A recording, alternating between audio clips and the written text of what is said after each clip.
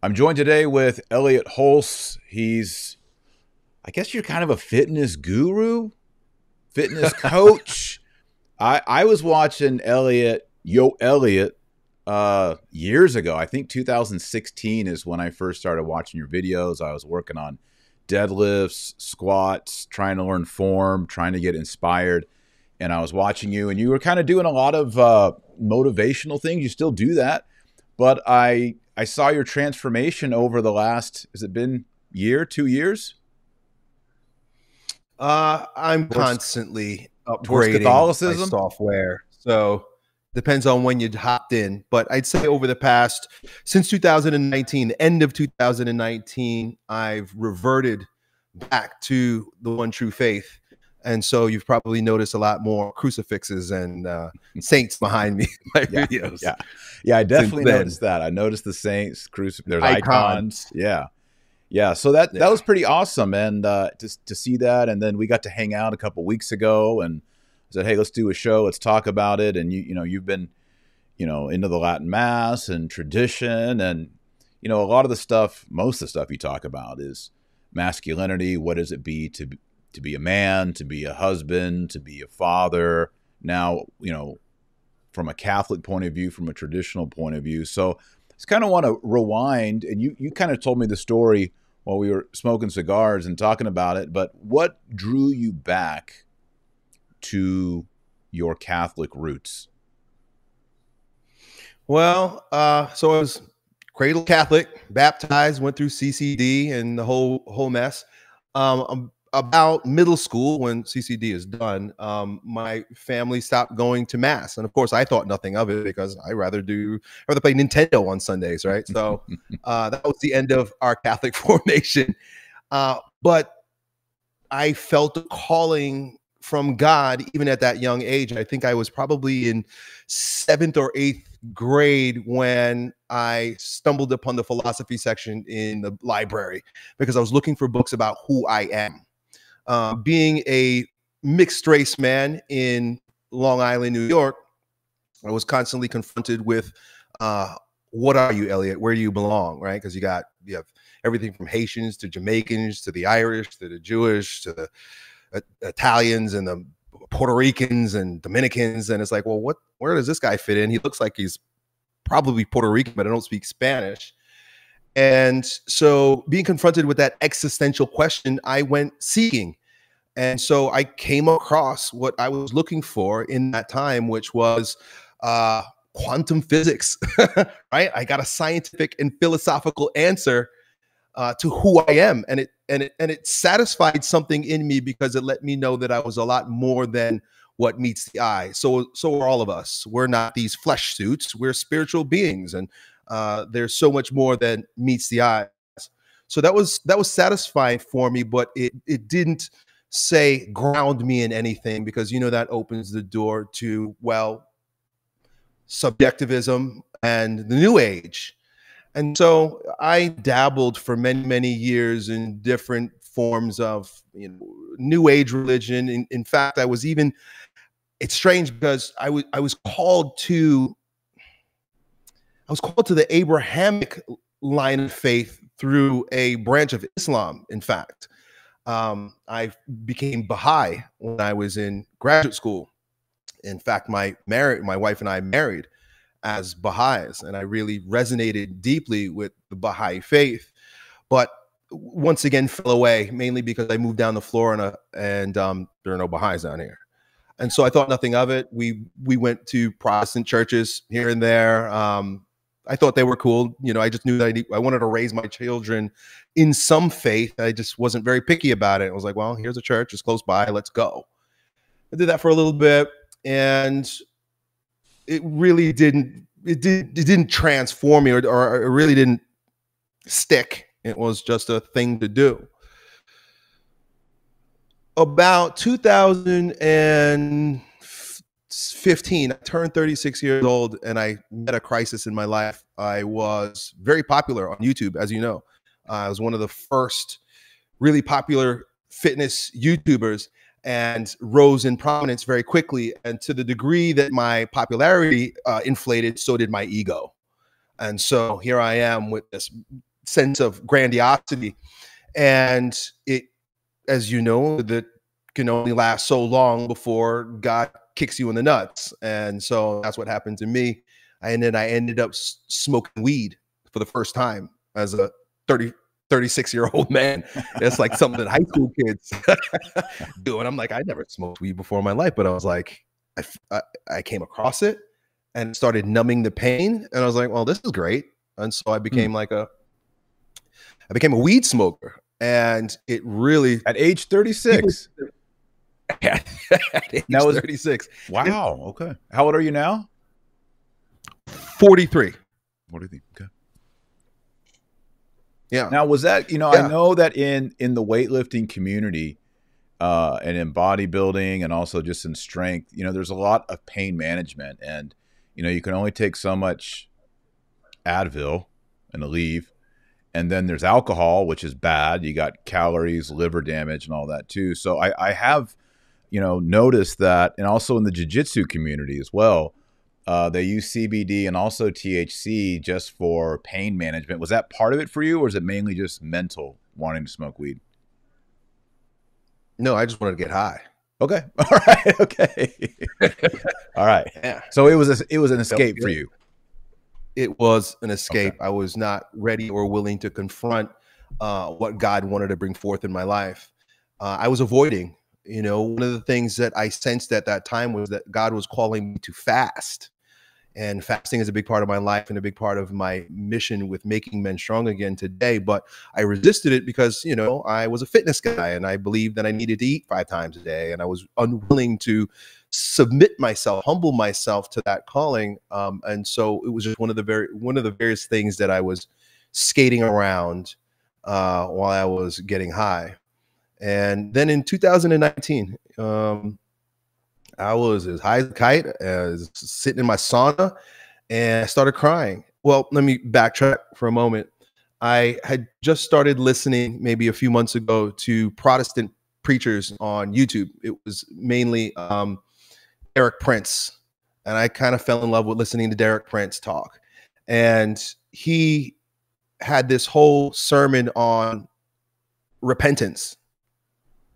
And so, that was stuck in my head, and I was sitting in there, and God convicted me in a moment. It was the wildest thing.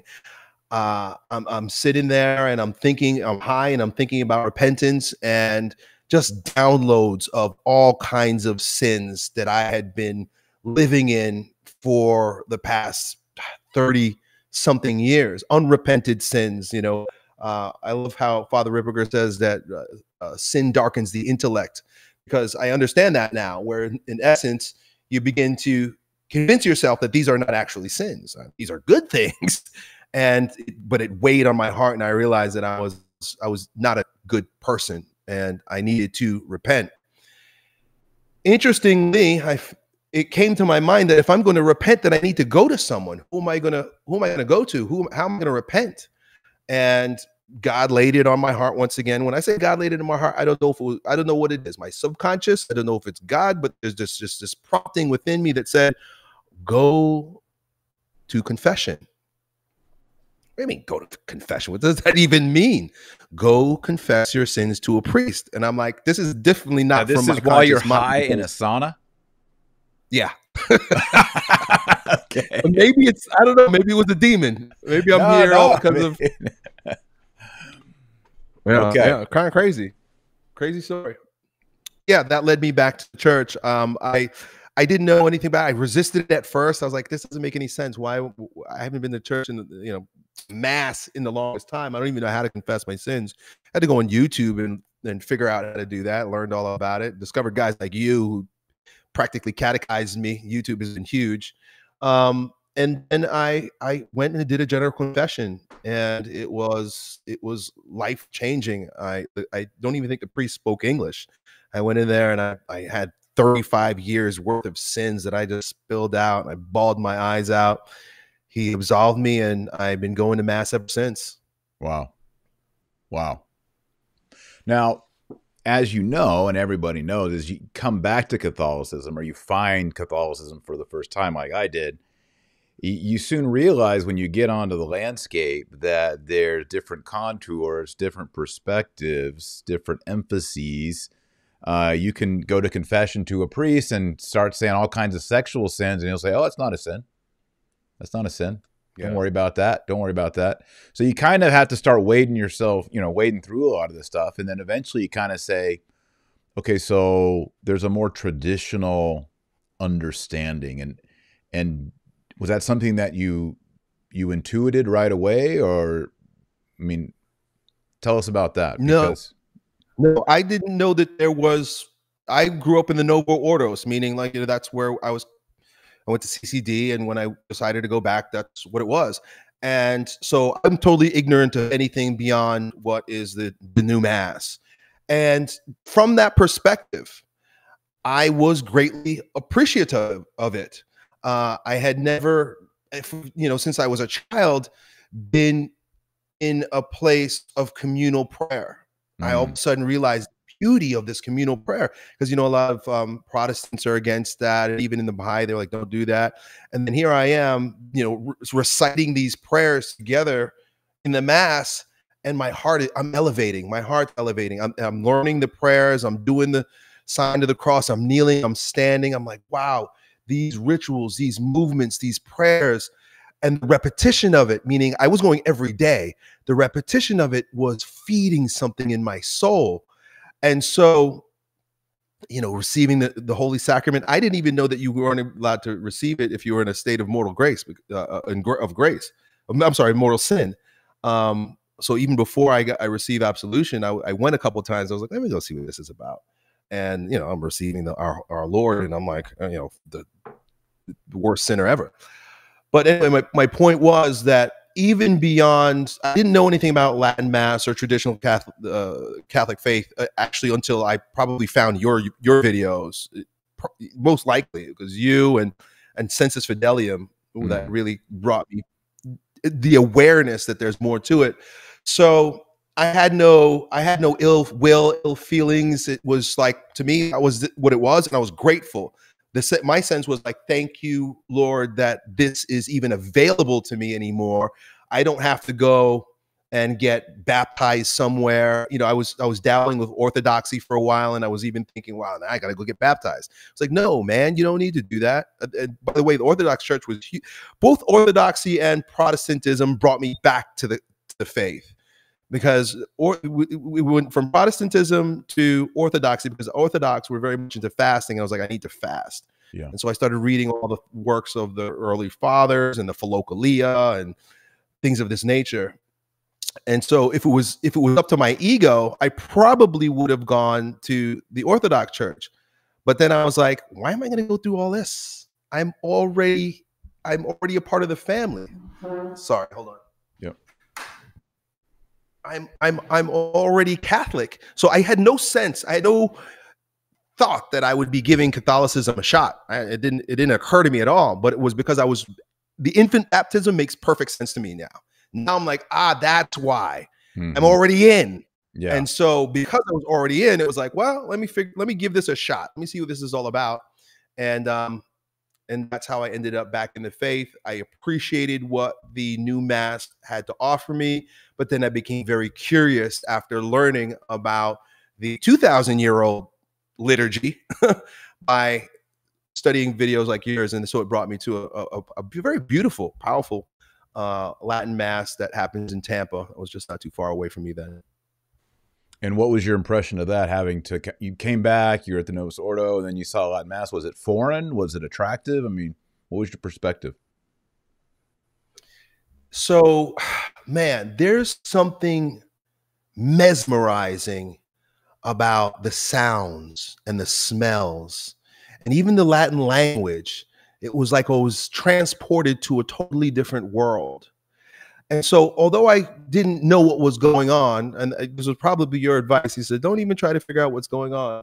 Just go a couple times and then figure it out later. I was like, all right, fine. I'm not going to try to figure out what's going on here. And so I just started going, and I was mesmerized by the sights and the sounds and the language, and I thought it was beautiful.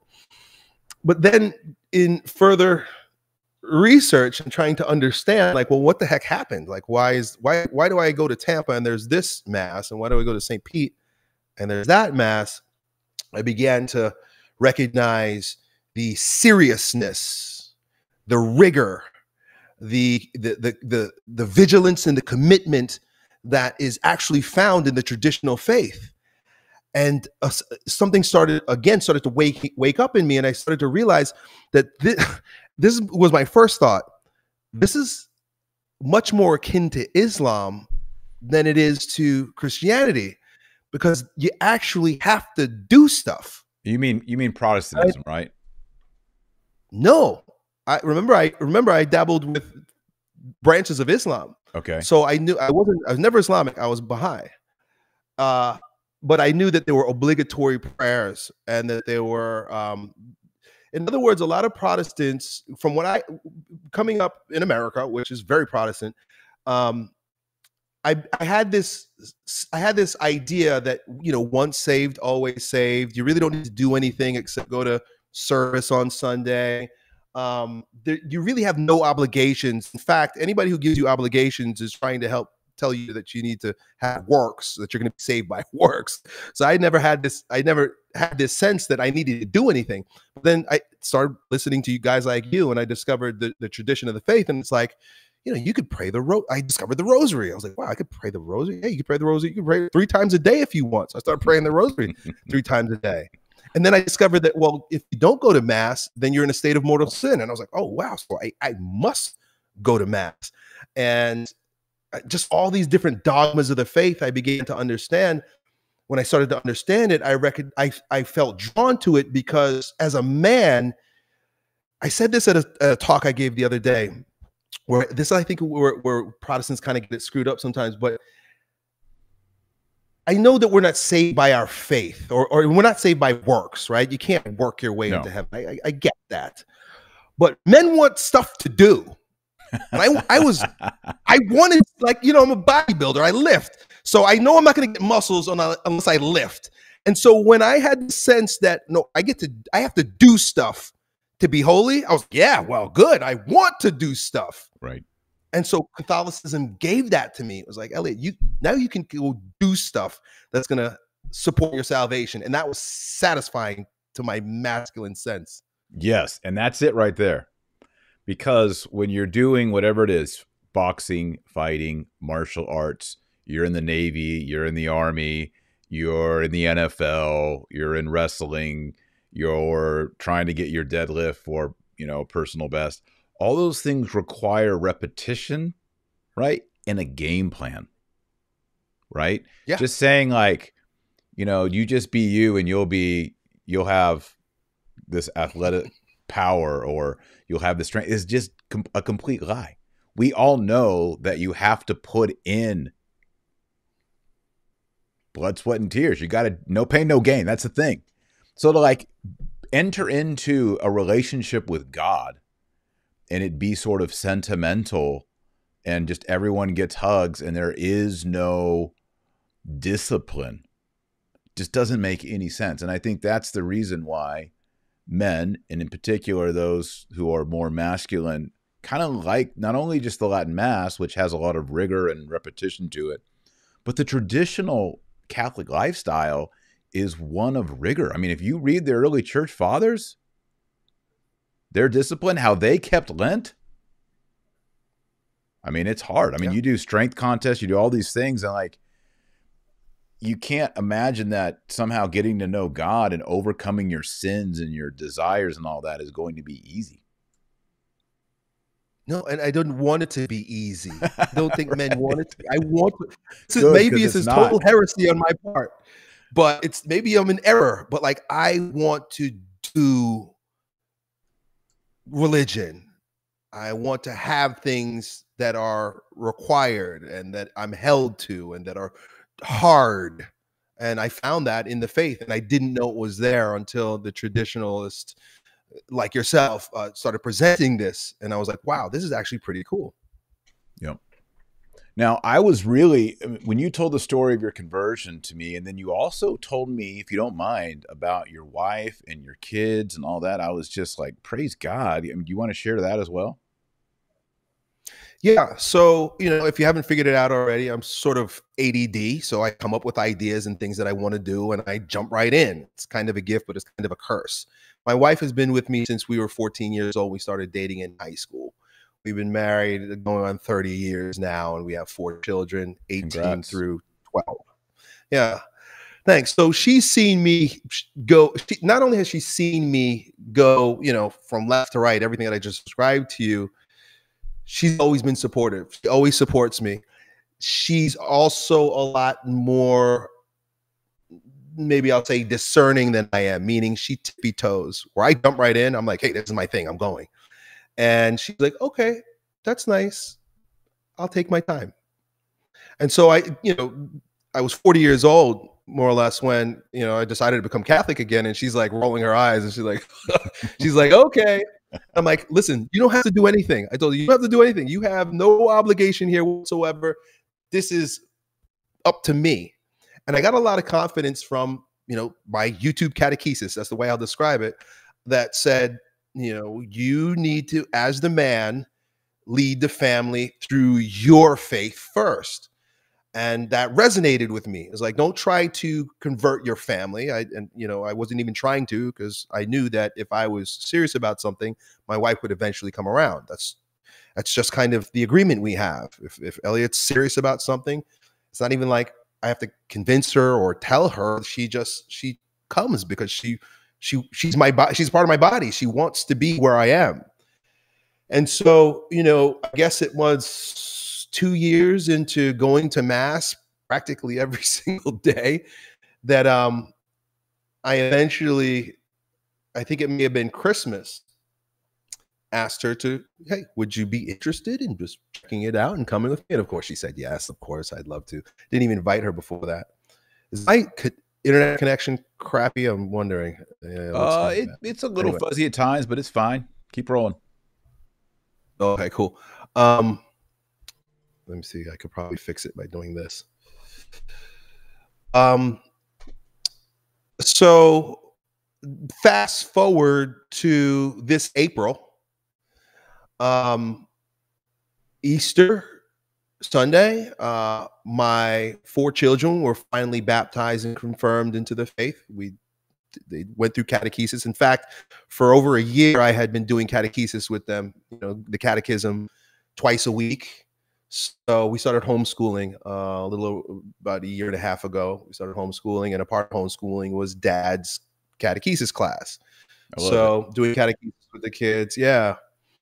And that led up to us being offered the opportunity, I guess, kind of like it was like the fast track to like, okay, well, let's get them baptized and confirmed and everything else. And that happened this April. By the grace of God, it was pretty miraculous because, in other words, there may have been more bumps in the road if God hadn't made it so easy for us. But I think he knew that I was putting in work by catechizing the kids, and I wasn't just trying to throw them in there. Plus, they're teenagers, right? So they're not. That's what's most like, impressive. It's like, we're not talking about, my wife and I became Catholic, and we, our 4-year-old and our 5-year-old and our 2-year-old, like, you became Catholic, your wife, and then your teenagers. Like, yeah, that's a touchdown. Yeah, right they're there. teenagers. And teenagers don't want to do anything except. I know. I got a lot of them. The culture does. I got 4 of them. Not only did I have to convince them, I had to catechize them. Right. But it went well. It was, by the grace of God, it all went well. And then in August, it was our 20th anniversary. I said 30 before, Lord. I said 30, but 20. It's our 20th year anniversary in August. I was impressed. I was like, now how's this math work? But now I understand. It's 20. My math doesn't work. Yeah. My math doesn't work. Once the math there's no work at all. It's just throwing out numbers. She and I brought our marriage, which I believe has just been, God's grace has been pouring out over us all this time, but we brought it into the grace of the church by having convalidation in August. So I mean, we're a fully Catholic family. Yeah, that's amazing. So, I mean, give us some perspective. I mean, people who know you, the Yo Elliott, I'm sure like when you go through airports and people are like, Yo Elliott, you get that a lot? Oh yeah. All the time. Yeah, all the time. Now you're like talking about Catholicism, you got a crucifix behind you. Are some of the fitness community like, oh, this is kind of lame, or what happened to Elliott? Is he a fanatic now, or are they cool with it? What's the response? I don't know if anybody's cool, but I'm pretty eccentric, and people started figuring that out pretty early on in my YouTube career. I would say things and do things that seemed off the wall. You know, they would say that I'm going through bouts of psychosis. I'm a little crazy, but I think it's more of the ADD, not psychosis. I've become very passionate about things, and you know, I'm willing to go deep. And so, for a lot of people, it's like, oh well, this is what Elliott's into now. Like this is the new Elliott, and there have been many permutations. In fact, I had one fan create an entire documentary about me called "The Rise and Fall of Elliott Hulse," and he didn't even get to the Catholicism part yet. So, and he released that in 2020. So I was like, well, is it positive or negative?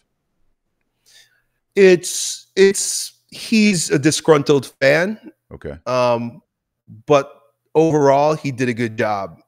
And so like, I was like, well, this is actually not too far off. And some things that people think might be offensive to me, I actually take delight in. Like, so, you know, he's saying things that may upset him. And I'm like, well, that's pretty cool. Actually, I like that. I did that. Okay. So. All right. Let's talk about what men need in order to draw closer to Christ. I think a lot of guys in Catholicism, especially if they're raised Catholic, they're like, okay, you know, my grandma or my Aunt Lucy hands out communion. They maybe pray rosaries. And it's just sort of like they have no attention, no attraction for becoming a saint, or like, you know, the kind of the passion that the early church fathers had, or St. Ignatius Loyola, where something happens like, I want to be a soldier for Christ. I want to try. I want to die to myself. I want to mortify the flesh. What does it take? I mean, how do we inspire these guys? There's guys who would just kill themselves on the gym floor. How do we take that and transform it into the soul? It's interesting. Like I said, my story's kind of, you know, multifaceted. And one of the things that brought me back to the faith was the red pill. Are you familiar with the manosphere and the red pill? Yeah. Like on Reddit. Okay, good. So this sort of progressive awakening that's been happening with men in terms of intersexual dynamics. Yes. And, you know, about the same time that I was being called back to the faith, I came across this content in books of its nature. And so it started waking up in me this idea of masculine authority that has been dead. You know, we live in an egalitarian, gynocentric, feminist-run world. And so any semblance of authority in a man is quickly squashed. It's quickly knocked out and trained out of us, as it was me. You know, I was grateful that I was raised in a home with an alpha male father, and he never put up with any of that crap. He didn't understand it. He was just a tough guy. But I, growing up in, you know, Long Island, New York public schools, was a beta male with all kinds of blue pill conditioning. And so as I was coming across this, you know, this masculine, man-focused, male authority content, it rung in my mind that, well, this is all in the Bible. It's part of what brought me back to the faith. I was like, this is interesting. These guys are just saying stuff that Christians, traditional Christians, have been saying for thousands of years, except minus, so it's all the authority, but it's minus the responsibility. Exactly. So I recognize the boyishness in it. I was like, these guys are they want all the authority. They want all the, you know, all the good and none of the bad, or none of the tough, none of the real responsibility with being a man. And being a married man, I understood what that responsibility was, but I never stepped into my authority until, you know, going through the red pill stuff, but then diving deep into traditional Catholicism and understanding the natural order and the order in the home, God in Christ, Christ over man, man over woman, and that I'm the head of my wife, and that I'm the leader of the family, and that it is her glory, her joy to submit to my lead. My wife always submitted to my lead just because of God's grace, I guess. But now I understood, and but we could verbalize it. It was like, wait a second, we belong to a faith that affirms our choices in life. Like, we kept her home. I was not Catholic or Christian when we decided that we would have a wife, we'd have the mother at home, my wife, and we decided we want to have lots of children. And so we were doing a lot of traditional things anyway, but then to receive that affirmation and confirmation from the faith, it was a double boost of morale. And so this is why I find myself in a very unique place to share the faith with men today, because men are very hungry for a sense of duty, purpose, mission, and authority, because it's in us. We know that we're authorities, but we've forgotten. And so when you ask me, what is it that's needed for men to take their faith seriously, I think it boils down to a recognition of our vocation.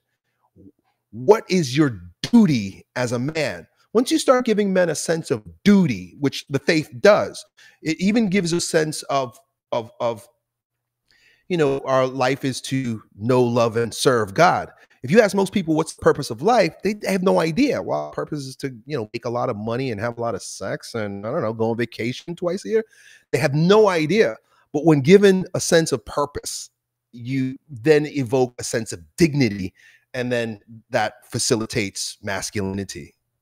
Which facilitates attraction and desire in the opposite sex, because a woman is attracted to a man who is living in that authority, living in adventure, right?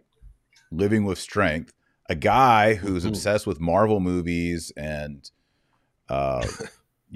video games, or even if it's just, vacation or whatever his self-pleasure is, porn, women find that very pathetic. Yeah.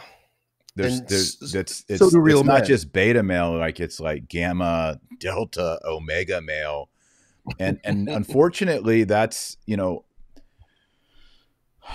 our society, like you were saying earlier, starts telling young men, don't be fidgety, don't be moving, this happened to some of our kids once, like the little boys are fidgety in class. And so the solution is, well, you missed recess today. So now he didn't even get to go outside and run around. Right. And for them, the perfect little boy is to act like a little girl. So in a lot of, it's not these guys who act this way. It's in a way not their fault, because they've been conditioned, and a lot of them didn't even have dads because of divorce, single moms and all that. So, you get, as an older man, you start to say, well, what does it mean to meet a man? What does it mean to be a man? How do I become a man? And they don't have dads. So they go online, they read Red Pill and all that. And, the Red Pill stuff, I read some of it too. There's kind of a spectrum. There's, on one end of the spectrum, it's sort of the pickup artist realm. Is that right? What would you call that part? Yeah. So it's very, I call that that's the low hanging fruit. That's the most base common denominator. It's sort of it's the least mature, and it's sort of the most self-indulgent, basically just sort of tricking women into finding you're attractive and using sort of female psychology, right? But then on the other end of the spectrum is sort of this group of men who are masculine, patriarchal, and rooted in religion and hopefully Catholicism, the one true faith. And then there's everything in the middle, And I also found it kind of interesting, though, a lot of the discourse is missing sort of the, yes, you must be living adventure. Yes, you must be masculine. Yes, you need to have alpha traits and confidence. Confidence is key.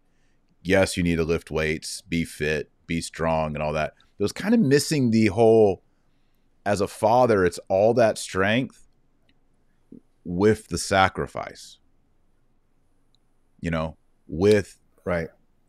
Yes, you do have to pay the mortgage. Yes, you do have to, miss some things at work or make sacrifices or things to care for your wife or your kids or whatever. And that to me, I think was the one element as a Catholic man looking at it that was sort of lacking. Do you think that's accurate, or would you disagree or add something? Well, I do have to add something, because a lot of men, when you start speaking this way, it not only turns them away because of our effeminate nature. It's like, well, I want all the good without the bad. I don't want to do anything that's difficult. Right. But not only that, but the world has made it such, I'm talking about the laws and the government have made it such that that's what's expected of men, but minus the authority.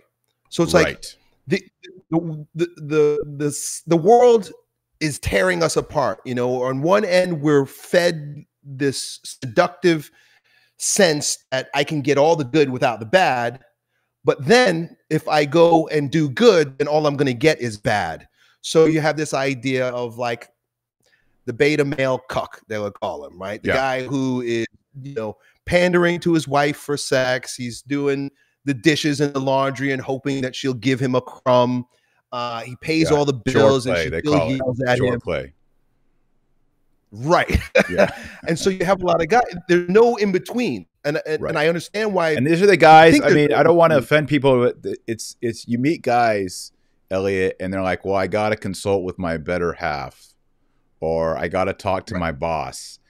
And when I hear guys say stuff like that, and I hear it regularly, I'm just living in the world, I just inwardly cringe. And I know this sounds bad, but I'm like, I can't be your friend, or I need to be your friend to help you, because when a man says that, he's basically what you just said.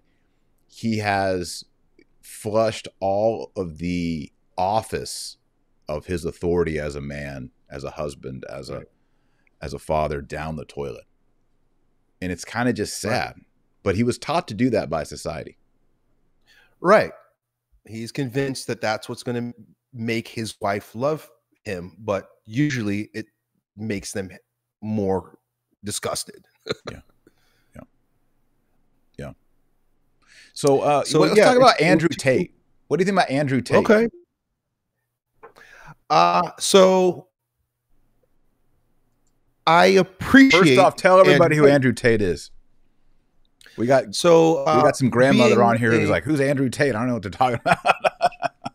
Okay, cool. So he would be representative of what I described earlier as a part of the manosphere. And it's this growing movement of men who are voicing their opinions and wanting to be heard in terms of making our way in a gynocentric world, which basically means a female-centric, feminist-dominated world where men have been fed a lot of lies and have submitted to it for many generations, at least, since the 1960s, at least. And so it's a whole spectrum, and Andrew Tate has risen over the past year or so to be a prominent figure in this space, and he's getting a lot of media attention. He was on Piers Morgan not too long ago. And so he's become a pop culture icon in this sense. And what he's willing to do and what draws so much attention to him is his fervent stance for pro-masculinity. Now, he's an eccentric guy, and he will present it in ways that are perhaps kind of extreme and boyish, but very attractive to a lot of young men. The reason why I appreciate him is because he's drawing a lot of attention to the trappings of traditionalism. The whole idea that a man is to be the leader in his home. Like, that's something that he'll talk about. How women should be at home in the kitchen making babies. Like, he'll draw attention to that. All these things that that we kind of we know and we take for granted as traditional Catholics. A lot of young men are getting whiff of it from this big mouth dude. The only thing is that he's, I don't know if he's a professional chess player. So I think he might be strategic in what he's doing. So I kind of watch him through the corner of my eye. I'm not sure. He might be acting, but in order to garner favor, he still does it with the pretense of promiscuity. This whole idea that like, well, to be a man needs to be, having lots of women, and then your life is dominated by chasing tail. And so that's about I would say that's the 20% where he's not going fully in with the true masculine message of pro masculinity. Now what he's doing is the exact opposite. It's all the good, which comes with the authority now, but none of the bad, like I was saying before. In other words, none of the responsibility, none of the things that give us real mission, because there's no chasing tail is not a mission. That's indulgence. That's effeminacy. That's no better than a guy who's obese, who's eating lots of donuts. It's like, well, you're addicted to that. They get addicted to chasing girls. And so I say I appreciate him is because he's bringing a lot of attention to the manosphere and the men's movement. But what that does then is it allows guys like me to then be standing right there like, okay, once you figure it out that you're a man, you're an authority, you know how to talk to women, and you understand intersexual dynamics, now what? Men want families. Now the world, the laws are stacked against us. And I think that we've got a lot of work to do in that sense.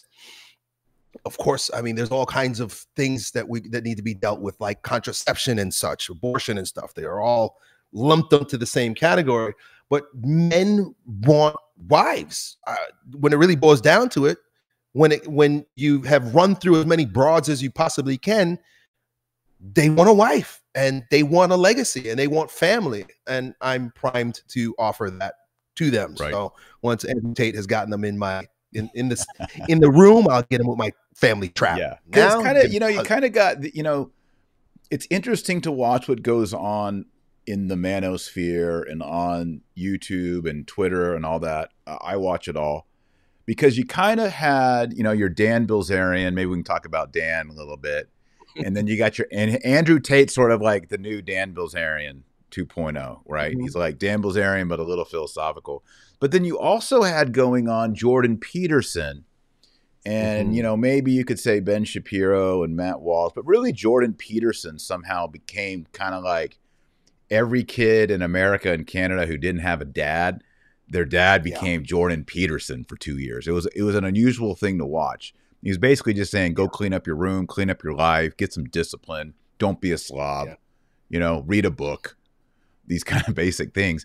So there's definitely these voices who are saying this is what it means to be a man. And it's interesting to see how people gravitate into those orbits of those people. So yeah, let's downshift here and let's go to Dan Bilzerian. So Dan Bilzerian was kind of this proto Andrew Tate. And it was basically just like smoking weed, parties, and hot women, chasing tail and all that. And I think there was like a gap there where like guys just wanted to be that. And then I listened to Dan Bilzerian on Joe Rogan. Did you listen to that one?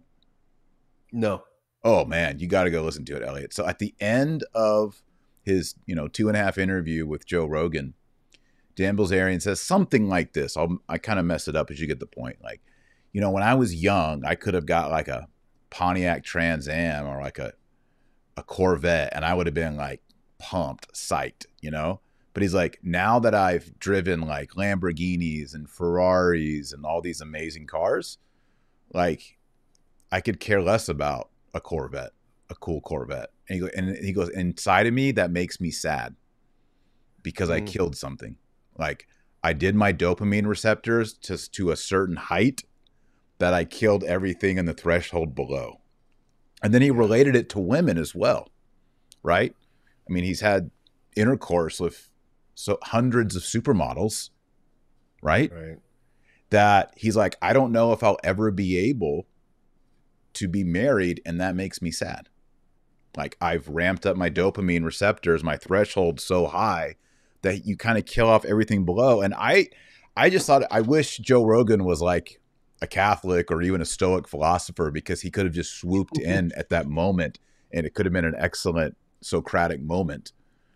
But, I just think that that's such it's the book of Ecclesiastes in the Old Testament, where King Solomon tries to get the best wine and the best food and the best sex and the best women, and it's vanity of vanities. It's fleeting, right? And I think that's a lesson. I think every young man should go listen to that Dan Bilzerian interview with Joe Rogan, because you realize it's just like smoking crack. Like, you need more and more crack. Right. You're never like, man, I've finally reached the point in my life where this amount of crack per diem is just what I want, or marijuana, or whatever. Like, you have to eventually say, I'm going to live an ascetic, sacrificial life where I don't eat meat on Fridays, or I deprive myself of these things. Like, you're actually trying to lower your dopamine hits. And I think that's the key to satisfaction. Yeah, I wouldn't argue with you one bit. That sounds about right. You got to go watch that. Listen to that Dan Bilzerian with Joe Rogan. I will. Yeah. Yeah. So what do you think's next? I mean, is Andrew Tate going to burn out? Is going to be replaced by someone else? Or are we going to have a shift where guys start saying, yeah, maybe I need to like watch Elliot Hulse and figure out a different way to be a strong man? I think what we're seeing is the whole spectrum emerge, and the spectrum will always be there, right? Like, so in marketing, you have this idea of a funnel, right? And at the top of your funnel, you have as many people as possible. So you want to stay as broad and appealing and as sensually gratifying as possible. But then as you start to make your way down, you get to where there are those who are really serious about what they came there for. I'm seeing so many guys. In fact, I'm doing a 4-way podcast with Tim Gordon and 2 other guys. And one of them, he met me maybe about 10 years ago, because he was at a pickup artist event. And so he was still, at that time, 10 years ago, he was in that broad swath of men who were like, I just want to have sex with girls. So he tries to figure it out. And he's up there. But then over time, he shifted down to now where he's a Catholic, and he's a traditional Catholic, and he wants a whole lot more. So I don't know if what we're going to see is a timeline shift. I think that the spectrum is just emerging, and we'll all be there when the right person is ready for the right message. Yeah. Did you follow the trajectory of Roosh? He's another great example. Yeah, that's been pretty amazing to see. Yeah. So eventually they all get to where we are. And so the branch of the manosphere that I embody and stand in, we like to refer to as the patriarchy, the patriarchs, fathers, right? And so the ultimate end, the final end in all of this effeminacy and pleasure seeking and chasing women becomes, well, when you're ready, you're going to be called to be a husband and a father.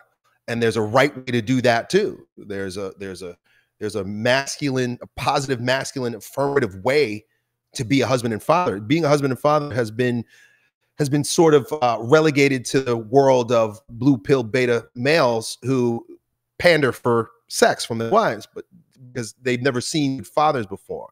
That's what their dads were like, and their dads were probably like that. And that's what the TV shows them. So the kids have no idea.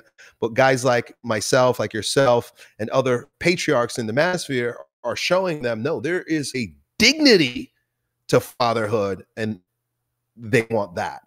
Yeah. Yeah. Another name is Mike Cernovich. Have you followed Mike Cernovich? He was also kind of in the manosphere. I don't know if he wasn't really in the pickup artist. Maybe, I don't know. But, he was also kind of on that same group with Roosh. What was Roosh sites? Something Kings. Return of Kings. Is that Roosh? Yeah. So Roosh was interesting because he wrote books on how to basically fornicate with women by nation. Like, here's how you seduce Ukrainian girls. Here's how you seduce Polish. I mean, he had volumes of books on this. And he kind of, I think, took a Dan Bilzerian route where it was like, you just kind of kill off your sexual dopamine centers, because you just, after your notch count gets to a certain number, it's just like, what's the point? I just want a nice one that I can be married to and have kids. Right? It's like full circle. Right? And but Roosh, I mean, he became Eastern Orthodox. Mhm. Well, first, I think he went back to being Armenian Orthodox, and then he became ROKOR, Russian Orthodox Church outside of Russia. And from what I've read and heard from him, he was attracted to that. And I'm very sympathetic because they have ascetical theology. That is theology of Yes. training, of Yeah. discipline. And Yeah. when you talk to an Eastern Orthodox priest, you say, hey, I'm struggling with sex or pornography or masturbation, whatever. They're like, okay, well, we're going to start giving you some assignments. I want you to fast on bread and water 2 days a week. You know, I want you to stare at an icon. Instead of staring at pornography, I want you to stare at an icon of the Virgin Mary for 30 minutes. And they tell you to do these Love things, it. right? Yeah. And in the Catholic Church, especially if you come up with a effeminate priest, you know, I've had priests tell me for my penance, my first penance when I came into the Catholic Church was I dumped all the sins of my life on the priest. And my penance was, when you get out of confession, say something nice to someone today. Oh, So I saw my wife and I was like, your hair looks nice today. Penance done. I mean, that is just weak. I remember going to my first confession to a traditional priest, a traditional Latin Mass priest, and I confessed a range of sins. And he says, well, it sounds like your predominant sins are in this area and this area. Would you agree with that? And I was like, yeah, actually I have. He's like, have you ever noticed that before? I said, no. He goes, well, let's get some penances in there to start battling those vices. And I walked out like, whoa, you know, it's like I went to a doctor and he was like, yeah, your calcium and magnesium levels are down. Let's start supplementing and get this right. right. And I think the Orthodox are still on point on that. Catholics, unless you're in a traditional parish or a traditional priest, you don't really get this, hey, let's fix the problem. And I think that's why Roosh went Orthodox, because he has these deep, you know, scars, we could call them. And then Mike Cernovich is always talking about, man, you got to have a family. You got to have kids. Going out drinking on Friday night and sleeping with women on the weekends is lame compared to having a wife and having fun with your kids. And it is. Yeah. Mm-hmm. Yeah, it's the ultimate end. At some point, every boy becomes a man and realizes that responsibility is actually very edifying. It's fun. It's great. I would rather have responsibility. Yeah, well, that's kind of the lie is you can, I think, you know, in that pickup artist end of the red pill, it's that idea that you can, in a way, pretend to be alpha. Right. And you can pick up the attractive girl if you use these skills, if you're dark triad, whatever, right? You do all that. But then it's like, but can you keep a girl? Right. And then not only can you keep a girl, but if she got pregnant, would she want to raise that child for you for 18 years? And if the answer is no, you're not really alpha. If that woman would abort your baby, you're not alpha. Right. Absolutely. You know what I mean? Like, it's truly alpha to inspire yourself and inspire another woman to create culture. Yeah. That's really strong. Yeah. Like, if she's like, I love you so much, there's so much value in you that I want to procreate a life inside of me for 9 months and then spend 18 years raising that person with you. Mm-hmm. You don't have to like trick her to do that. No. And she wants to serve you. Yeah. It just comes out of her desire. My wife's desire is to please me. I don't make her. I don't try to force her. I don't demand anything. It's a joy to serve a real man. And so these guys are looking for women that, it's interesting because a part of the Tate thing is, you know, finding traditional women. This is what he'll even use that term. And I hear young men, they're like, oh yeah, I'm looking for a traditional woman, and they want tradition. And they're like, and in my mind, I'm like, but you're not a traditional man. You have no idea what a traditional man even looks like, much less being able to be one. So how could you want a traditional woman if you can't evoke that reverence and that desire to serve you? What are you going to do? Whip her? It didn't work that way, buddy. No. Yeah, I think that's what's also interesting on the manosphere is they're saying, well, I don't want to date these sluts, you know, hoes and all that. It's like, well, but you are the man slut version. So you get Right. what you get. Right. You're a You know? slut maker. Yeah, you're a slut maker. So that's what you get. Sorry to use these terms, everyone, but I'm using the lingua franca of the culture on this topic. But so, and this is just, it's exciting to see guys like Roosh and Cernovich, even though neither of them became Catholic, but certainly you reverted, and to see us getting deeper in our own tradition, rediscovering things that are just natural law truths, like you were saying earlier, and then how being a Catholic brings in that authority that, yes, husbands are heads of their wives and kids. I know that's super politically incorrect, and there may be women watching and they're like, no, I don't like that. It's like, it's in the Bible. You have to accept it if you're a Catholic. Just in the Bible. That's what's what. That's what it is. But there's also this sort of heroic strength that's coupled with sacrifice. And that's what it truly means, I think, to be a Catholic man. Yeah. Yeah, absolutely. A part of what keeps, it's almost like, it's funny. I was already Catholic. Then I kind of said, okay, fine. And then I discovered the beauty of the faith.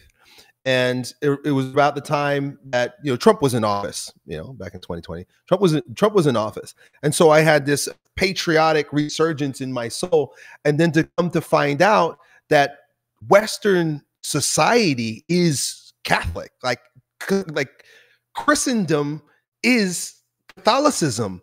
And so you have all these patriots and, all these Trump supporters and all these, Americans who are like, I want, and it was traditional. I want tradition. I want things that are to go back to the way they were, make America great again. And I can't help but sort of smile on the inside because I'm like, you guys are almost there. But I think, who was it? Paul Newman Newman said that you can't know history and cease to be Protestant. You can't know. Yeah, John Henry Newman. Is that it? Yeah. Paul Newman's the actor. Paul Newman's the actor. And he makes the salad dressings too. I'm just figuring this stuff out, what's man. Going on? Henry Newman, yeah. Yeah, John Henry Newman. If you are calling for tradition, right? I want a traditional wife. I want a traditional marriage. I want a traditional family. I wish our society was traditional again. What you're basically saying is I want Catholic. Yeah. Yeah, you're saying I want Catholic. And, the whole idea, and the Catholic is the only religion on earth, the only that has no divorce. Did you know that? Wow. Jews do it. Protestants do it. Muslims do it. Even Eastern Orthodox do it. We're the only one. We're the only one that takes marriage that seriously. And was holding the line on abortion when Protestants were all about it. Contraception. Yep. I mean, to discover all these things just gives me a sense of pride, I guess you could say, to know that like this is the far end of the right side of history if you're going to be Catholic. And no wonder why there's such Catholic hatred in the world. Yeah. Yeah. Jordan Peterson says, how did feminism come about? Was it just people had books or women? No, he says it came about because the birth control pill.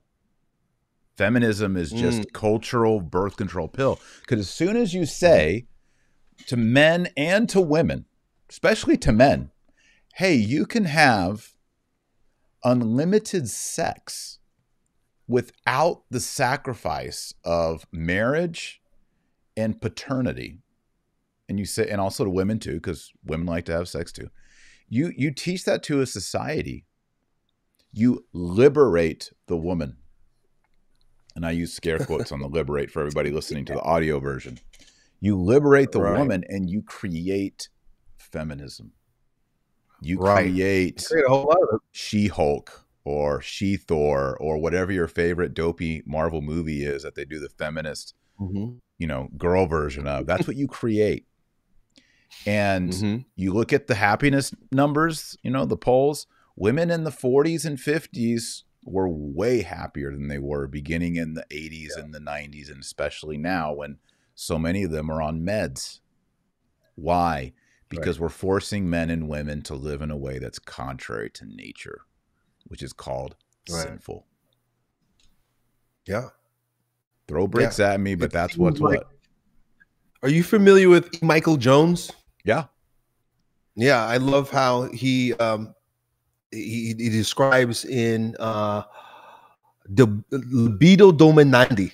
That's the Yes. name of the book in Latin. Yes. How all this unfolds, and it's really a power trap, and it's the It sense is. that you're liberated for sexuality, but in fact you didn't become a slave, and we are more slavish than we've ever been, but yet we're more free.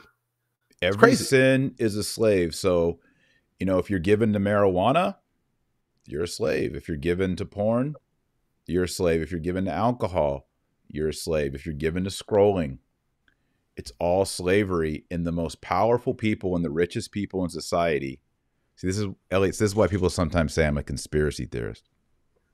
The most powerful people, the technocrats, not the president. Those guys are small fries. Right. The technocrats, the guys who own technology, they want nothing else for you to be addicted to drugs, prescription meds, especially psychotic prescription meds, horrible food, right? They engineer food to make you addicted to it.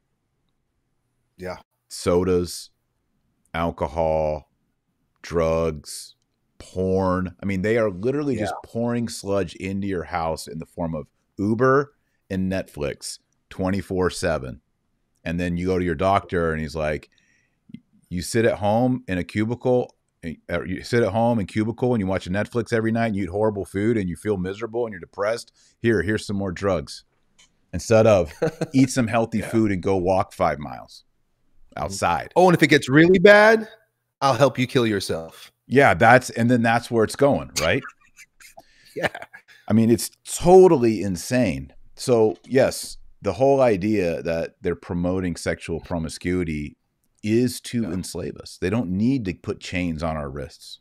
They give us Netflix and porn. And that's people need to wake up.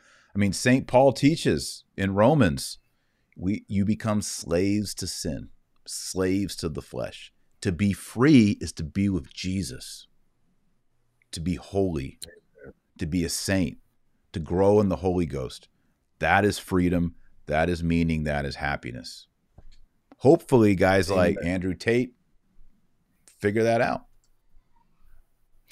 Yeah, I think he will.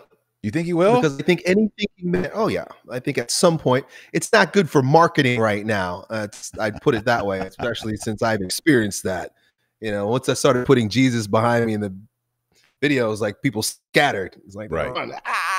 So he's living in the limelight right now. But I think at some point when he's ready to be a real man, we'll see him come full circle. Yeah, I hope so. I think that's one of the mercies in life, is that God lets us often run the course.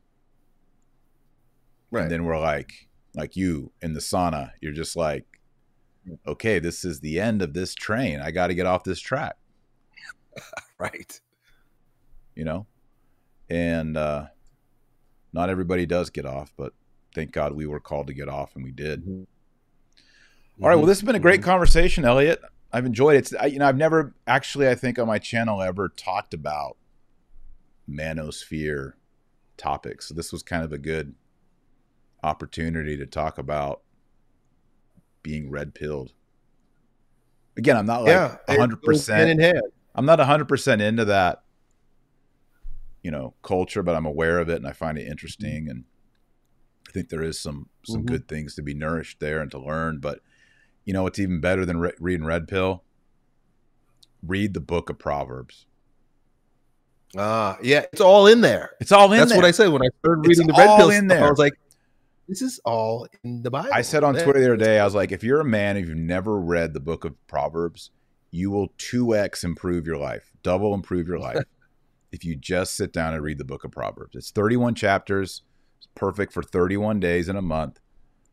Read the book of Proverbs and you will realize how debt is bad and promiscuous women are bad and bad business deals. And it will teach you and who is trustworthy and who is not trustworthy and how to know if they're trustworthy. All that stuff is in the book of Proverbs. Everybody, men and women, need to read it, but I think especially men. If you never had a dad, read the book of Proverbs. Amen. All right, great. Well, everybody, do discipline. Embrace discipline. Do not be lax. Do not be effeminate. Do not take everything easy. Try harder. An easy way to do that is to pray the rosary every single day. Pick up the beads. Right. Pray the rosary every day. I interviewed Boss Rutan the other day. Did you see that, Elliot? No, I haven't. Boss is a great guy. It's good. And he just said, he said his whole life as a fighter, you have to do things every day. You can't just be like, well, I think 3 days this week I'll just eat horrible and not train. Because then you go into a UFC octagon and you get destroyed. So it's like constant discipline. Right. And he's like, so when I learned I needed to pray the rosary, I just pray the rosary every day and I've never missed a day because that's just what I've done in my life. You just have to. Very masculine. It is. It's just like, oh, I have to do this to be a saint. Well, then that's a non-negotiable. I'm just going to do it. So that's why I say you got to pray the rosary every day. You're not on the team, right? You're just not on the team. Everybody check out Elliot's channel. It's got over 800,000 views. I just looked at it, man. That's incredible. That's huge. Yeah, I'm an OG. I've been doing this. My Strength Camp channel, the one you originally found, got 1.8 million, and I started that back in 2006. So it just kind of lets you know that I've been around for a long time. Yeah, those are huge numbers. Huge numbers. So check out his channel. What's your latest project, Elliot? So everything that we're talking about right here, man, I'm making men strong again. And it has a lot to do with austerity and challenge and discipline. And in every culture, cross-culturally, since time immemorial, except for our diabolical day, men have had rites of passage initiation that removed effeminacy from their lives through the getting rid of all attachments and what I like to say, mommy addictions, right? All kinds of addictions to porn and sex and alcohol and all these things. So that, this is always a two-way step, there's a removal from the world of the mother and an atonement with the world of the father. It's not until we get rid of all of these effeminacies, all these addictions, all of these weights that carry us and hold us down, that we can be a clean slate and open for the imprint of the Father. And our ancestors all knew that. Today we're trying to receive something, but we're not willing to let go of something. And it all begins with fasting. So they call it King Initiation. And so it's kinginitiation.com if you're interested in learning more. But that's what I got my hands full with these days. Awesome. That's great. Everybody go check it out. That's a wrap. I forgot to pray the Our Father at the beginning, but we should pray the Hail Mary at the end. I do it in Latin. Do you want me to pray it all, or do you want to pray part of it, Elliot? Help me out, but I'll do the second do the whole half. thing, and you just come in and double me. How about that? Let's do it. Sound good? All right. Oremus. Nomine Patris et Filii et Spiritus Sancti. Amen. Ave Maria, gratia plena, Dominus tecum. Benedicta tu in mulieribus et benedictus fructus ventris tui, Iesus. Sancta Maria, Mater Dei, ora pro nobis peccatoribus, nunc et hora mortis nostrae. Amen. Nomine Patris et Filii et Spiritus Sancti. Amen. All right, Elliot, thanks for being on. I appreciate you. Everybody pray that rosary every day. A special shout out to all the Patreons who support this channel. If you'd like to support the channel and get signed books from me, including the new book, Antichrist and Apocalypse, you can go to patreon.com/Dr. Taylor Marshall. There's a bunch of levels there, different books and things like that. Check it out. I do appreciate all the help. And I just signed a bunch of books. They'll be mailed out today and tomorrow. Elliot Holst, thanks for being on. Appreciate you. Thanks for having me. It's been such a pleasure. I've been following you for a very long time, and you've been a big part of my catechesis and learning about faith. So thank you. Well, thank you. And I think my deadlift's probably higher now than it was before because of you. So thank you for that. Good. Awesome. All right, everybody. Thanks for watching. Remember, our Lord Jesus Christ says you're the light of the world and the salt of the earth. So go out there and be salty. God bless. Godspeed. Thanks, Elliot.